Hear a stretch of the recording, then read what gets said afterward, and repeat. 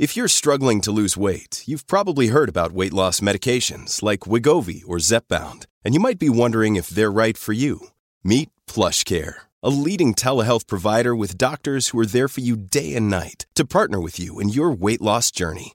If you qualify, they can safely prescribe you medication from the comfort of your own home.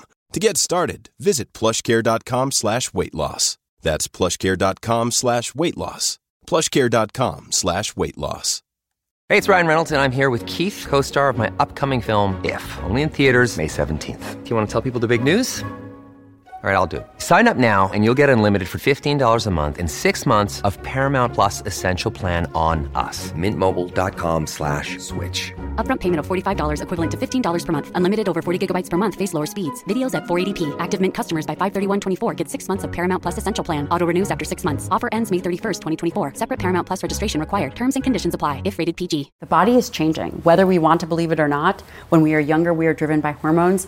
When we are older, 30s, 40s, we are now no longer driven by hormones.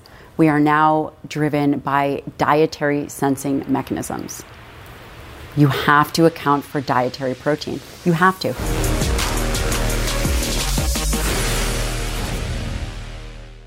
Dr. Gabrielle Lyon, welcome back to the show. Thank you. Thanks so much for having me. I'm very excited, and we're in person this time, which is wonderful. Now, I've been thinking a lot about your area around muscle, and muscle being the organ of longevity. Yes, I know you sir. wanted to make sure that we covered that, and that really is where I'm getting very interested in what the interplay going on in the body is between muscle, fat, glucose, and I'm going to lay a hypothesis on you that I think will set us up well for the conversation. So, modern diet has introduced just a massive amount of glucose into the system. Our body has mechanisms, or mechanism, we will debate, for dealing with that once it gets inside the body.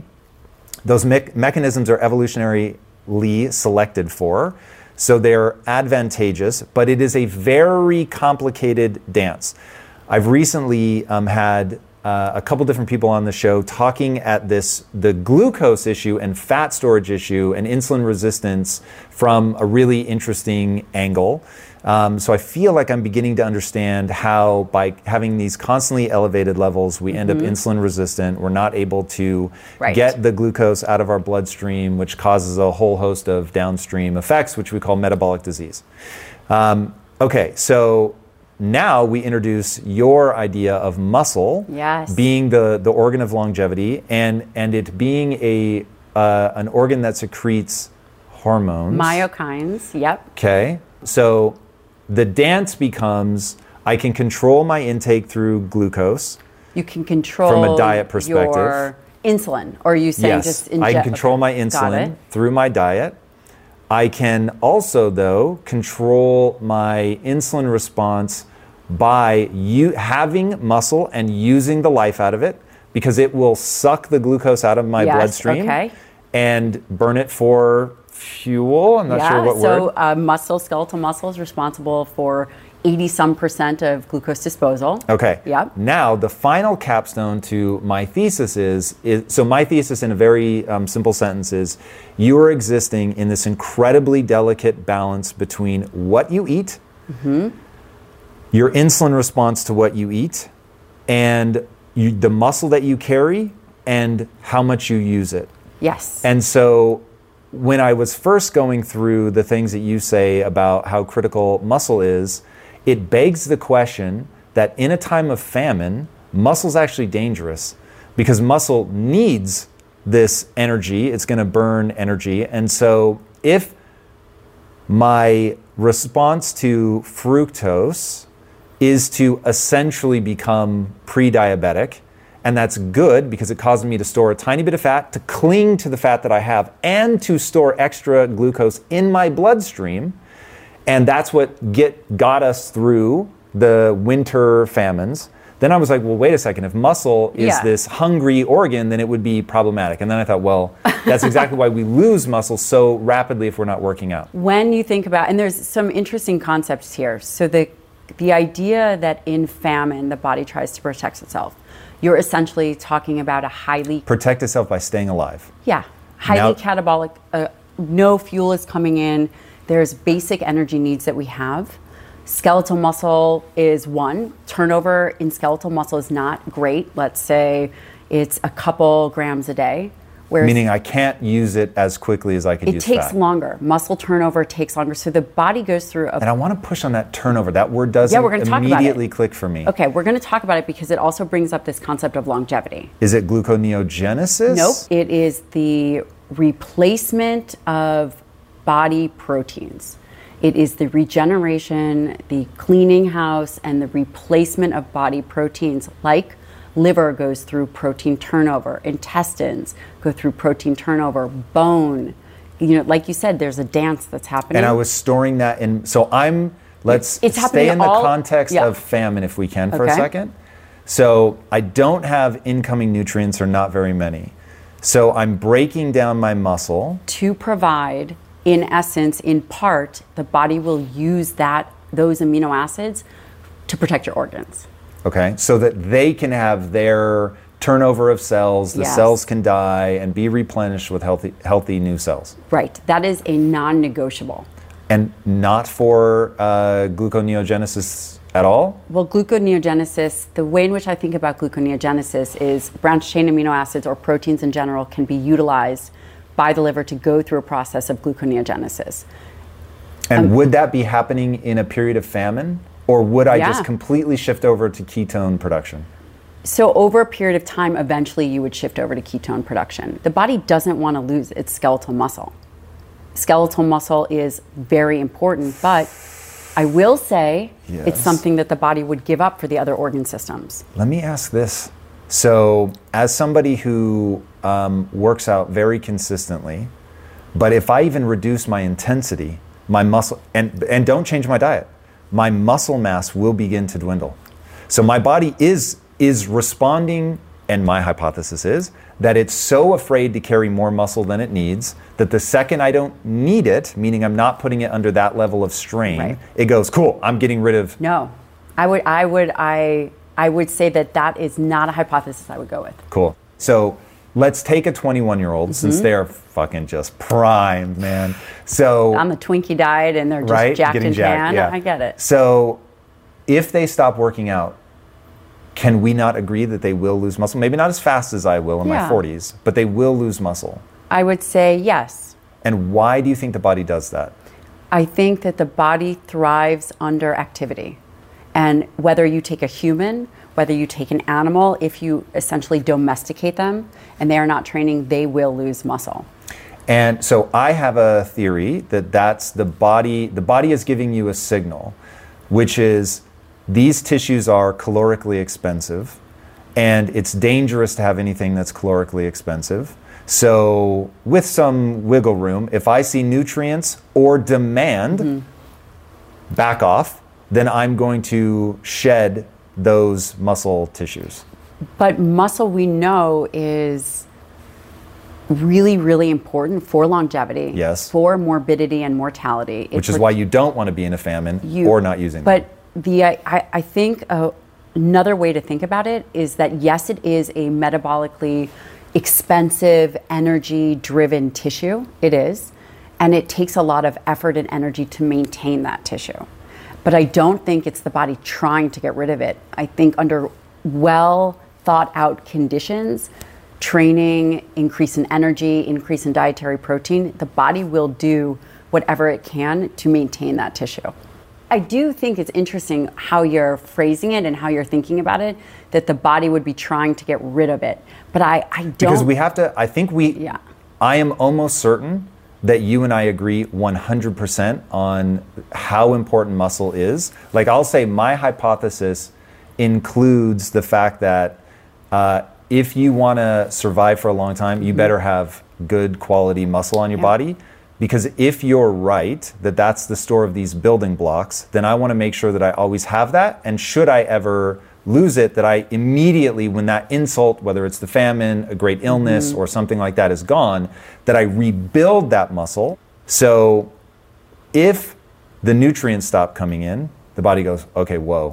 Like, this could, now that I have these very expensive tissues, I may need to prune them back, even though I know Like, oh God, I don't want to do this. And I would really appreciate if you would. Or wait, can I? Please, of course. Or is it that because you're not getting enough nutrients, the rest of your organs need to function? So having a high amount of skeletal muscle that can be then utilized for the protection and the utilization and energy for all the other organ systems is necessary. Yes. Because without the brain, without the heart, without the liver, without the kidney, a problem in those tissues will have an immediate effect. Will the body pull from, so we'll come back to the famine in a second. Which is not happening right now. It's not, and that's a big part of the problem. Yeah. But for people, I think, to really wrap their head around what's going on for a long time, just an unimaginably long period of time, there would be periods of massive food scarcity. And so understanding the dance becomes interesting to me. So stepping out of the famine for a second and going back into what you're saying. So organs are critical and the body's going to do whatever it needs to do to protect that. So when the nutrients are coming in, I assume my body will preferentially choose to take the proteins, the whatever, from what I eat versus from skeletal muscle. Yes. Okay. Right, so there are 20 amino acids, there are 9 essential. You are going to eat those based on a lot of the current research. There is some other data out there that suggests that some of the gut microbiome may be able to scavenge for some of those essential amino acids, which is incredibly interesting. And how does it hand those off to us? As metabolites? Well, these are proof of concepts right now, and they're in rodent models. What is happening is what they believe is that when an individual is eating a very high fiber type, more vegetarian vegan diet, that the gut microbiome can turn a bit into what like a ruminant would be. So that is one way in which some people can be able to get some essential amino acids. But I don't want to go down that rabbit hole yet because it is still proof of concept, but Sure. I do think it's very important. But going back to what you said about muscle and going back to what you said about famine, I think it's an interesting concept in the way that, in my mind, the fittest, most muscular individual, the people that have the most muscle, are going to be able to survive because they're going to have more of but let's talk about the myostatin gene. Okay. So the myostatin gene... And I have thought about this, and I'm not sure what to think about that, so... I have a guess. Okay, it's tell way me. less educated than yours, but it's nonetheless a guess.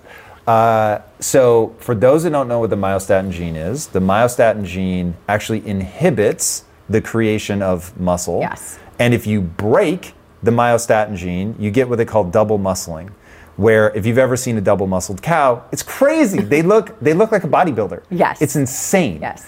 And you get that. Some people hypothesize that basically some bodybuilders that get to like an elite Right. level have a way less active myostatin gene. And that to me is another signal that the body is like, I want muscle, but I can't just slather it on. Like it's expensive tissue. It's a difficult process, and it is. We become forged by our training. We become forged. And when you say it's difficult, meaning? Meaning skeletal muscle is not an easy process to put on, right? The idea that we can just work out and put on skeletal muscle, people are different. This idea of being able to put on muscle in general, it takes effort and energy, meaning it takes physical energy. It also is an expensive nutrient process in the body, right? It requires a whole host of things to go right. It requires being able to trigger mTOR, subsequent muscle protein synthesis. You have to have the building blocks. You have to have the correct stimulation. Then you have to have muscle damage. Then you have to have rest. It's not necessarily an easy process. And the more well-trained you are, the more difficult it becomes to put on muscle. So for you, to maintain your muscle mass, you probably put a lot of extra effort into doing that, and it becomes more difficult as we age because the skeletal muscle, aging is a process. And when we age, things in general oftentimes become more difficult. Building muscle is one of those things. The efficiency of being able to build muscle as a nutrient sensor goes down. Its efficiency goes down. Insulin resistance in skeletal muscle goes up. Just part of normal aging, whether you're training or not. These are fundamental things that happen. Talk to me about the anabolic resistance. And I'm looking at that in the context of insulin resistance. Is it the same where I've given it too much of something and the body's like, yo, back off? No, but it's an interesting thought process. As we age, the muscle becomes less efficient at utilizing protein. Muscle utilizes protein, obviously, for protein turnover and for muscle protein synthesis, which is so valuable. And oftentimes I talk about muscle as the endpoint and eating for muscle health. One of the reasons I talk about it is exactly for the reasons that you were talking about. If you can optimize for skeletal muscle, then the subsequent effects on the rest of the body, like being able to have proper tissue turnover for liver and intestines, all happen. So if you reach that threshold for muscle, which you're absolutely right, is a highly energy taking process, the rest of the body gets what it needs. So if you eat for high quality muscle, if you eat high quality protein, you create high quality muscle. So are those two things then just correlated, and it's really the intake of the nutrients that matters? The intake of the nutrients absolutely matters. Absolutely matters. And when we age, anabolic resistance, which is really defined as the efficiency of protein, the efficiency of muscle to utilize and sense protein goes down. Skeletal muscle is a nutrient sensing organ.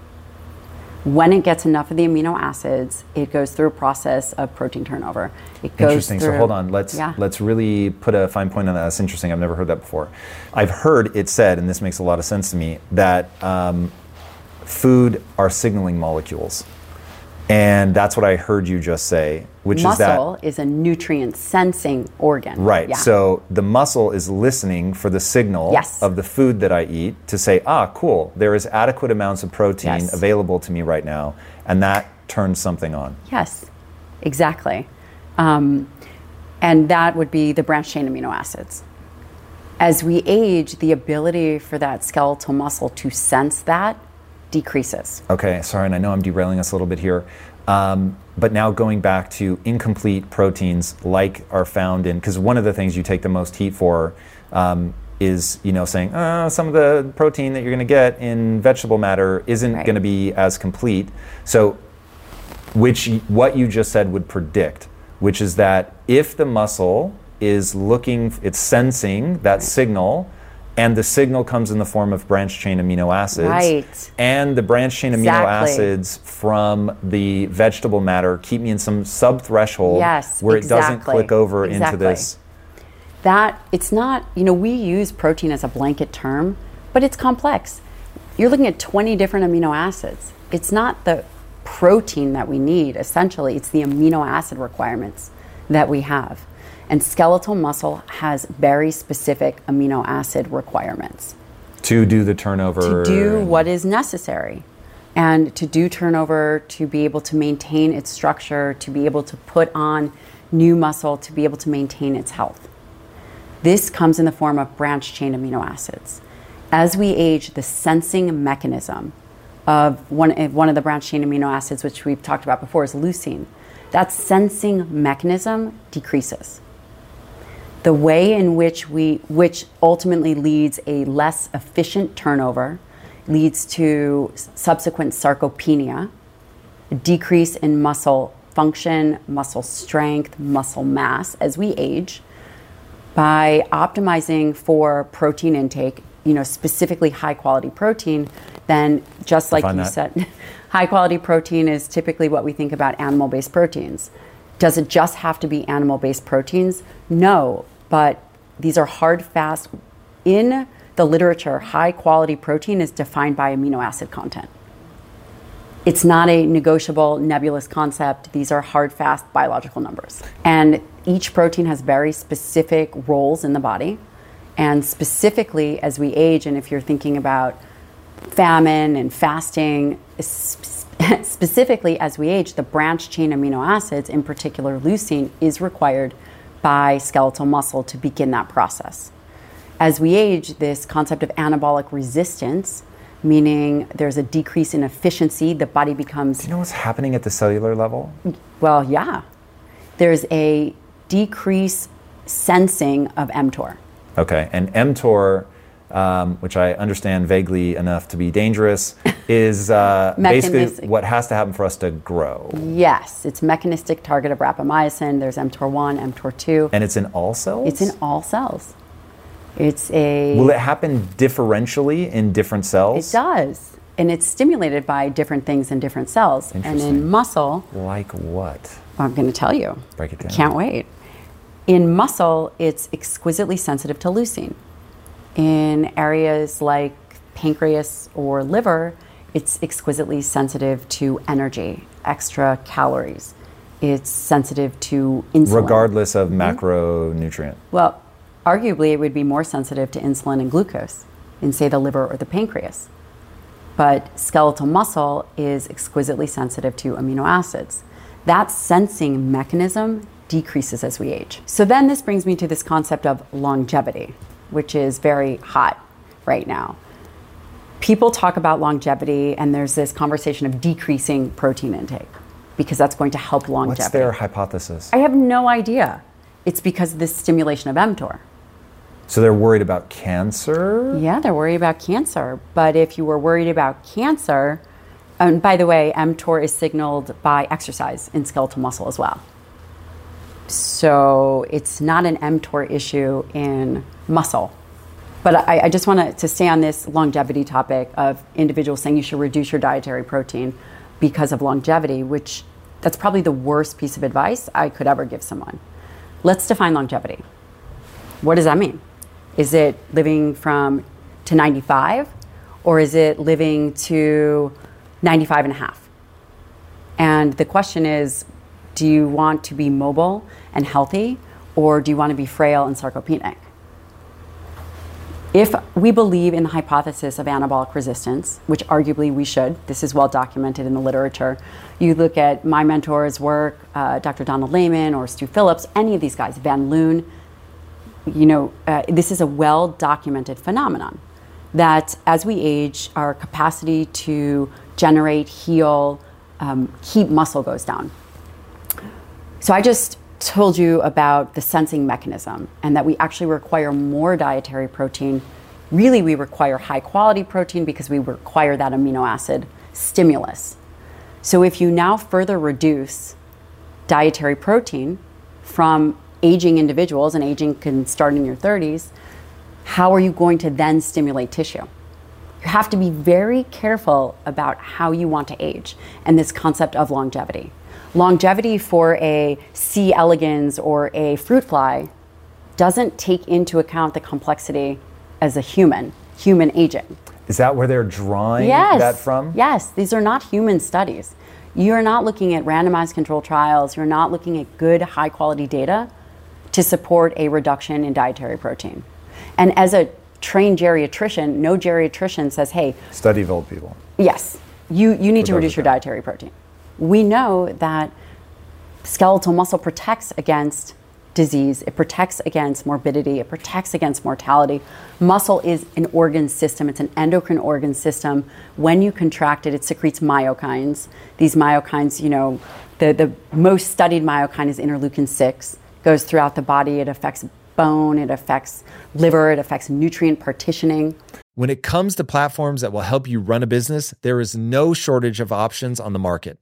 But if you want to use the best, most advanced, and most efficient platform out there, you need to be using Shopify. For whatever and wherever you want to sell, from launching to going international, Shopify is the global commerce platform that will help you grow at every stage of your business. With award-winning customer service, the internet's highest converting checkout page, and a suite of integrated AI tools, Shopify is your all-in-one platform to quickly and efficiently take your business to the next level. I love everything about Shopify because it makes it so easy to start, run, and grow a business. Shopify powers more than 10% of all US e-commerce because businesses that want to grow quickly use Shopify.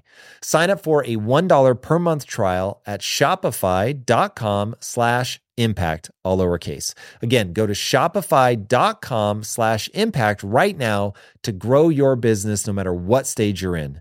Shopify.com/impact.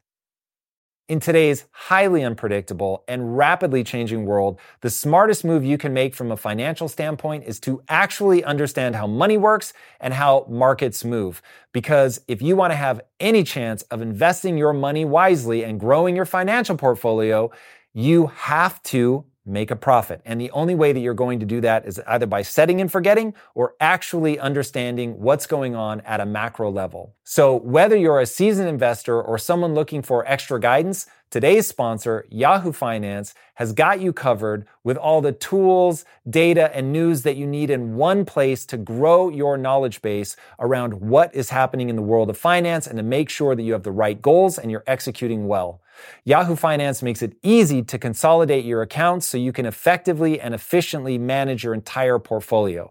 Personally, I love how straightforward their platform is to use. It is very simple to get the information that I need, and Impact Theory's own Chief Financial Officer is exactly the same, spending time helping me frame exactly what is going on from a global perspective so that I'm making the smartest decisions that I can. I definitely recommend that you check out Yahoo Finance for comprehensive financial news and analysis.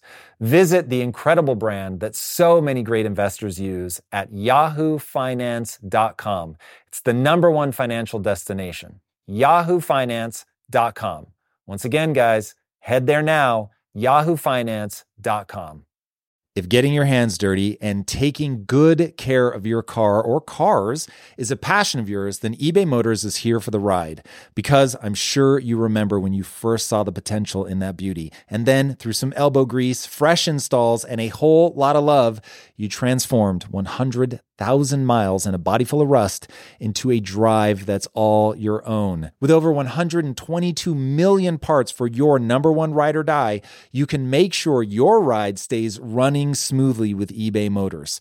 Brake kits, LED headlights, exhaust kits, turbochargers, bumpers, whatever your baby needs, eBay Motors has it. And with eBay Guaranteed Fit, it's guaranteed to fit your ride the first time, every time, or your money back. Plus, at these prices, you're burning rubber, not cash. Keep your ride or die alive at ebaymotors.com. Eligible items only. Exclusions apply. What group do we put interleukin 6? Is that considered immune response? It is an immune response when it's released from macrophages. It is a myokine when it's released from skeletal muscle. I don't know what a myokine. You and I talked about this last time. I still don't have my head around it. So this is actually a newer science, and this really comes from the work of Pedersen, and she has essentially paved the way. She's an immunologist and internal medicine. And what a myokine is, it's a protein released from contracting skeletal muscle. And when we are deconditioned and when we are not training, you don't secrete interleukin. What do they do once it's in the bloodstream? Well, it does. There's thousands of them, which is interesting. Of different kinds? Of myokine. Interleukin 6, decorin, irisin, there's thousands. Again, this is new emerging science and arguably what we should be studying. I'm starting to look at blood levels post-exercise in my patients. Right? And this just goes back to a broken obesity model, which we know you're not over fat. We know everyone is under muscled, right? When we were talking about the general population, typically people don't have a good, solid foundational muscular base. They don't. And this idea that we would further reduce dietary protein is going to have a much more negative effect. And here's another question. Do you think there are problems because I'm trying to get to muscle, obviously hugely important. I couldn't agree more with that. That makes so much sense to me. The question is and maybe it doesn't even matter, but which is more important, the muscle or the fat? So for instance, there is somebody in my life who is lovely, lovely human. They're really fucking strong, like really strong, but they're also morbidly obese. And so what is the muscle going to protect them enough from the obesity? And the story I've always told myself is that because he has such a massive surplus of calories, and so much of it is insulin secreting, that he's in a growth phase all the time. mTOR is just kicking off like crazy. But he's also eating too many calories. The muscle can only do so much. So there is a point at which the muscle just can't carry the burden of your diet. Yeah. When I think about insulin, when I think about carbohydrates, I think about it in a meal threshold, not in this 24-hour period. But carbohydrates are okay. You just got to make sure that you are not overextending yourself in terms of a meal per meal basis. Let's say someone has really, really healthy muscle, but they're over consuming calories, they're not going to have a chance. There has to be some balance. But these issues start in skeletal muscle first. And I think that that's very misunderstood. Everybody is focusing on adiposity. Everybody is focusing on insulin resistance. And if you care about root causes, you have to care about skeletal muscle. So that's where it feels like it's maybe complicated. So if this guy who has a ton of muscle can still end up having the problem, it feels like muscle is necessary but not sufficient. You have to both have muscle and a diet that isn't overwhelming your system. Yes, it is necessary but not sufficient. I love the way you put that. And wouldn't it be great to see this guy lose some fat, adipose tissue? And I think that would make a lot of sense. You say that he has a lot of muscle, but what individuals that we see when we see MRIs or we see CAT scans, there's fat infiltration into skeletal muscle. Skeletal muscle becomes marbled. There's no free lunch or no free pass. If you struggle with obesity, it's not just limited to visceral fat. It does get into the organ, it does get into skeletal muscle. This ultimately affects, it's this cycle, it ultimately affects your ability to manage, glucose, it affects your ability to manage substrates, it affects the health of the muscle. We talked a little bit about myokines, and the biggest, most famous myokine is interleukin 6. And when you contract skeletal muscle, it actually does this whole body crosstalk where it can lower some inflammation throughout the whole body, right? So exercise is in and of itself, I don't want to say anti-inflammatory, because oftentimes the process of exercise does create free radicals. There's this, these concepts, like you said, are very complex. Yeah. It's not just this way and that way, and I think that we try to oversimplify it. But to the best of our ability, there are some fundamental things that are important to understand. And that is, we have to address skeletal muscle. You must. Get your muscle. And while I understand that it makes people afraid, it doesn't mean that it's true. Fear can be validated, but it doesn't have to be true. We could derail this entire episode around that sentence. But this is what's happening is that we're not having transparent conversations. Mm-hmm. And this is really what I'm fighting for. Because of dogma, you're saying. It's because of dogma. It is. Now, I've been in this space for 20 years. 10 years ago, this was not a conversation. The sort of ethical thing. Animal cruelty, ethical kind of a conversation. Bad for the planet. It wasn't that way. And what's happening is that at the very heart is this anti-animal dogma. And there's nothing wrong with not wanting to eat animals, and there's nothing wrong with not wanting to harm animals. Okay? I can appreciate that. But what's happened now is there's not transparency around it. So this whole conversation then goes to, well, how can we get people to stop utilizing animal products? Well, we're going to scare them. We're going to generate so much fear. We're going to put out fake educational documentaries. We're going to completely obliterate the science. Do you think they're wrong or sinister? It's sinister. It's totally conscious.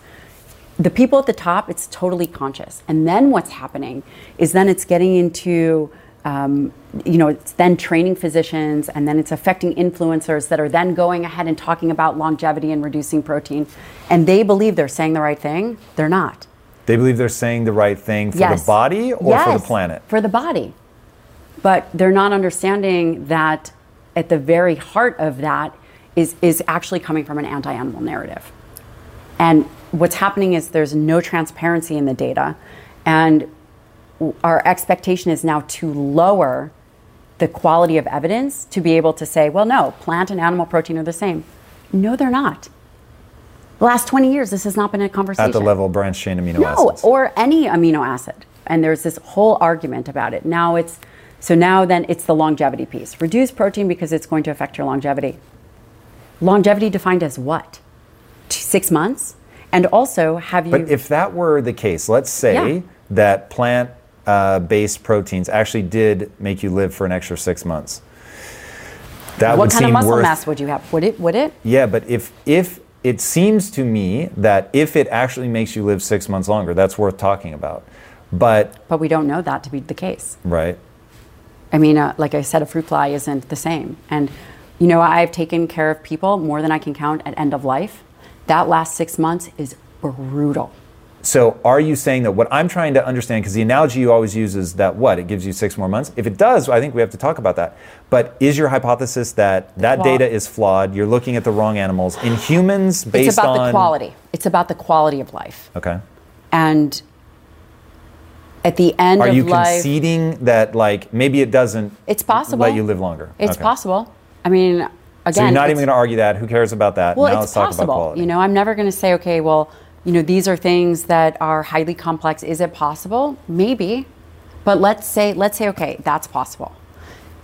Towards the end of life, you want to be mobile. You don't want to have a broken hip and spend the last 6 months in a nursing home bedridden. Or you don't want to spend your time in an Alzheimer's ward. These things are related to skeletal muscle. Alzheimer's as well. There's a metabolic component to Alzheimer's. It's type 3 diabetes of the brain. If you care about Alzheimer's, you have to care about... Really fast, connect muscle to metabolic disease for me. Exactly what's going on. Okay, skeletal muscle is your primary site for glucose disposal. And I use the term disposal to get it out of the bloodstream. Anything to get it out of the bloodstream. Word. So when you think about skeletal muscle, you have to think about glucose utilization or disposable. You have to think about fatty acid oxidation, skeletal muscle. Healthy muscle, stabilizing blood glucose, which you've seen. So I don't get too much insulin secreted, so I don't get insulin resistant. And that's more of a dietary thing, right? So when you have too high of a glucose load, you're going to get a subsequent insulin response, right? That is what happens.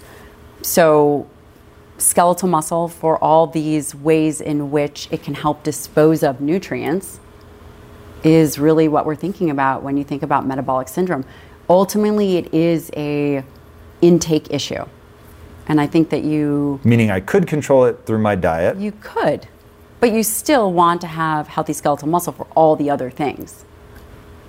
No doubt. And it gives me a lot more flexibility in my diet. Gives you flexibility, gives you, there's mitochondria, it gives you a lot of positives.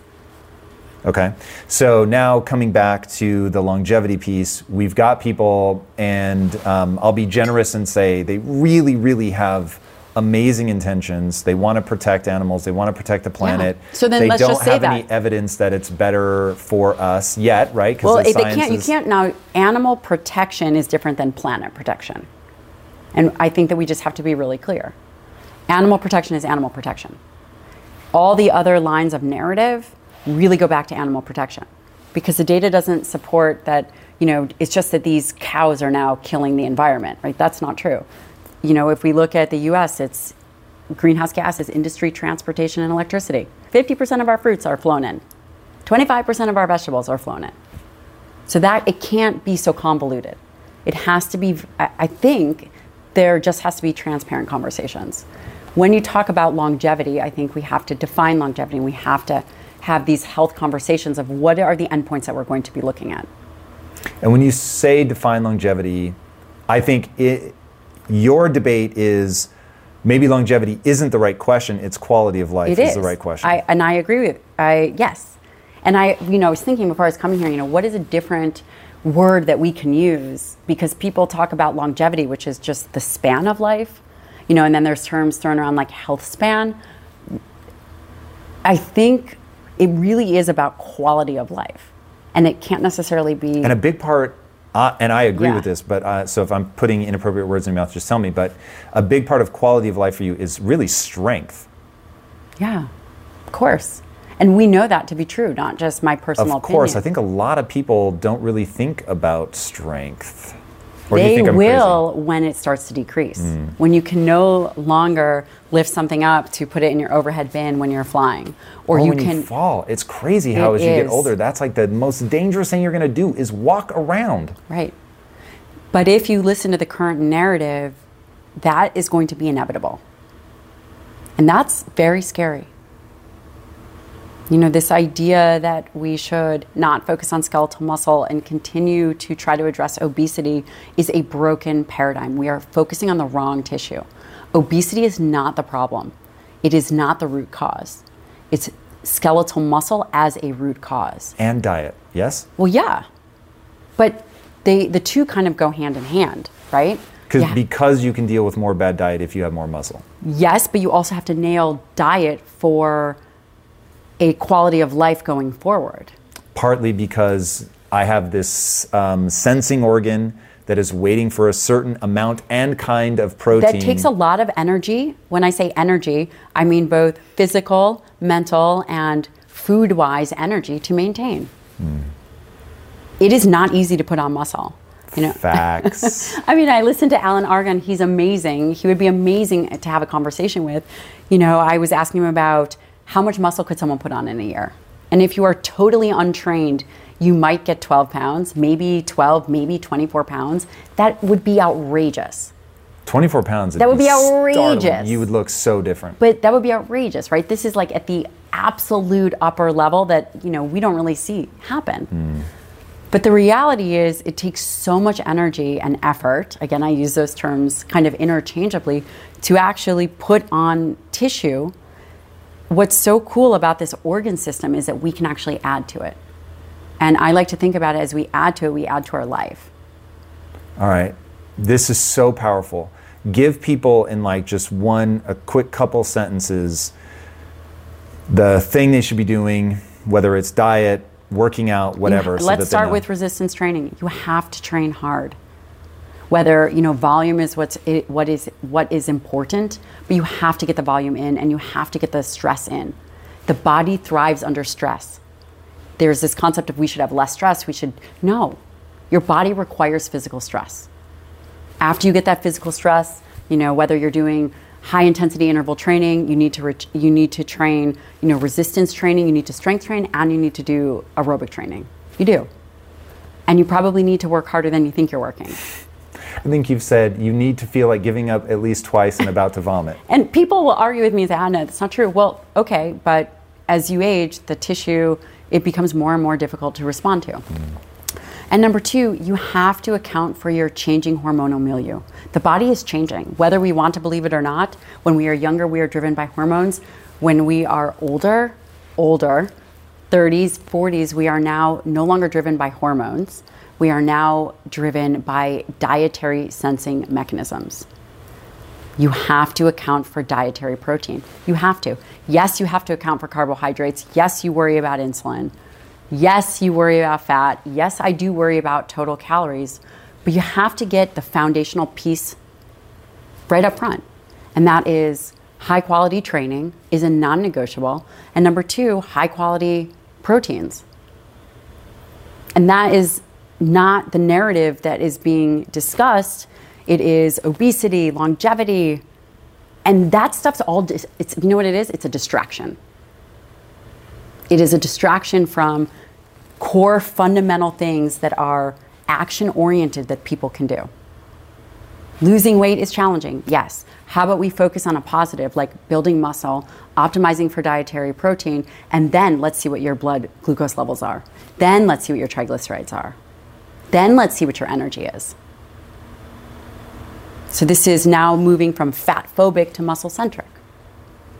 Let's stop looking at all these obesity endpoints. Elevated insulin, glucose, triglycerides, cholesterol. I mean, that's great, but these are all diseased models. Why don't we start looking at myokines, which I think we're going to have to talk about in the next episode. But why not look at post-exercise blood levels to see, are we training, are we stimulating our tissue? Skeletal muscle is an organ system, just like the thyroid. It should be tested and treated as such. Facts. This was so fun. Thank you so much for letting me practice, rehearse this whole sort of integrated idea. I think it's really fascinating. The complexity of all this is so complex. Crazy. And getting people focused on muscle mass and working out, I think will reward people so richly. When you're young, when you're middle-aged, when you're old, being strong is awesome. It's protective. It looks good. Like there's a whole host of reasons to do it. Where can people follow along with you, learn more? Yeah, they can find me on Instagram, Dr. Gabrielle Lyon. My YouTube, Dr. Gabrielle Lyon. I have a lot of conversations with my mentors, and we talk a lot about the science behind this stuff. My website, I have a great newsletter that I pick data and things that I'm reading, and I send that out. And if people would like to apply to be a patient, they can do that through my website, Dr. Gabrielle Lyon. Amazing. This was amazing. Keep doing what you're doing. It's absolutely so critical that people understand the role of muscle in this incredibly complex dance of metabolism, metabolic disease, all of that. It's absolutely, absolutely critical. And speaking of things that are critical, if you haven't already, be sure to subscribe. And until next time, my friends, be legendary. Take care. Peace.